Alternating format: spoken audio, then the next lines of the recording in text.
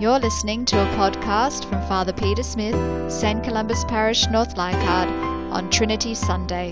And now here's Father Peter.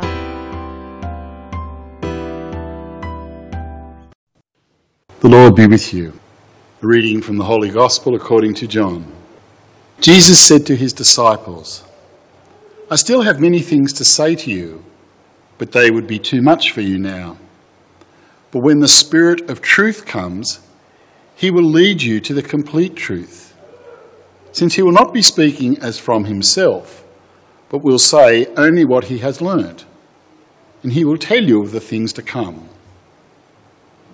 He will glorify you, since all he tells you will be taken from what is mine.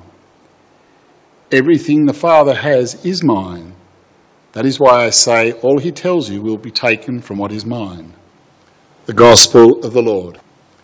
And so, being Trinity Sunday, I'd like to explain to you tonight how the Trinity can occur. I'm sorry, I can't. The Trinity, of course, is one of the great mysteries of our faith, isn't it? But because we don't totally understand it, doesn't mean that there aren't pointers to what the Trinity does mean. As we look in Scriptures, we see different references to God as Father, God the Son, and God the Holy Spirit. We see God the Father as the creator of the world, not just in the Genesis story, but the God who continues throughout the whole of the Old Testament to be present to his people, forming this covenant of love. I will be your God, you will be my people. And God renews that over and over again in the Old Testament. And then God the Father, out of love, and in deciding to redeem us, sends the gift of his Son Jesus into the world. And so we see Jesus as the incarnation of God in human form in our world. We see him also not just in his life, but as ascending back to the Father, as we celebrated at the Feast of the Ascension, and returning to be a part of that Godhead, but promising to send us the third part of our Godhead, the gift of the Spirit. The gift that we heard tonight is the gift of wisdom, the gift of truth, the gift of the God who will lead us to understanding. So I hope that's all clear to you all now, is it? So it's all easy about how there can be three persons in one God? Still a mystery. Of course it's a mystery. There are mysteries in our lives, but sadly I think our modern world doesn't deal well with mysteries because we are a people of science. We are a people who want to be able to understand everything, and yet the reality is we never will. Sure, we grow in our understanding. We grow in our understanding of the world around us. We've grown in our understanding of the universe beyond. We've grown in our understanding of medicine and sciences. But I don't know about you, but one of the hardest things that often is difficult to understand is to understand ourselves. That we can often be a mystery to ourselves. And Jesus pointed that out in the Scriptures frequently. The one thing that does stand out clearly all the time through the Scriptures is the relationship between God the Father, God the Son, and God the Spirit. This relationship of love.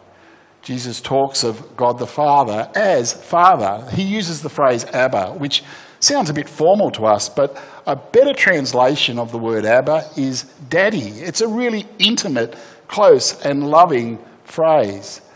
That's the phrase that Jesus uses about God the Father.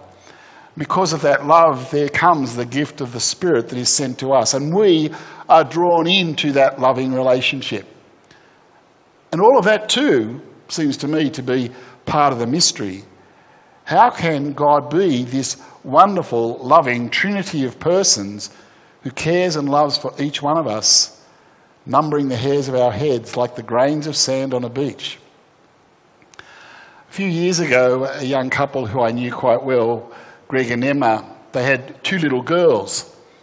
And they rang to tell me that Emma had just had a little boy. 3 weeks after the little boy was born, Emma came to the morning Mass. There were only about 20 people at Mass. I saw Emma sitting about 3/4 of the way down the church. When I entered, she had the newborn baby in her arms like this, on her knees.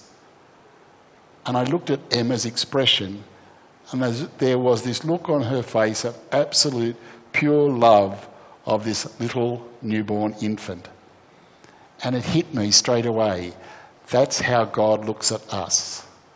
God looks at us in our innocence as we are and loves us wholeheartedly, just as Emma loved that little boy.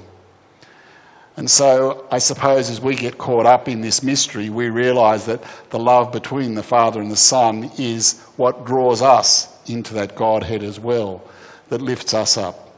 And so as we too continue to experience the mysteries of our life, not just the Trinity, but the mysteries that pervade our own lives, the mysteries of life, of death, of life itself, we recall that the words of Newman said, "1,000 problems wouldn't make a doubt, and I would never believe in a God who didn't have mysteries."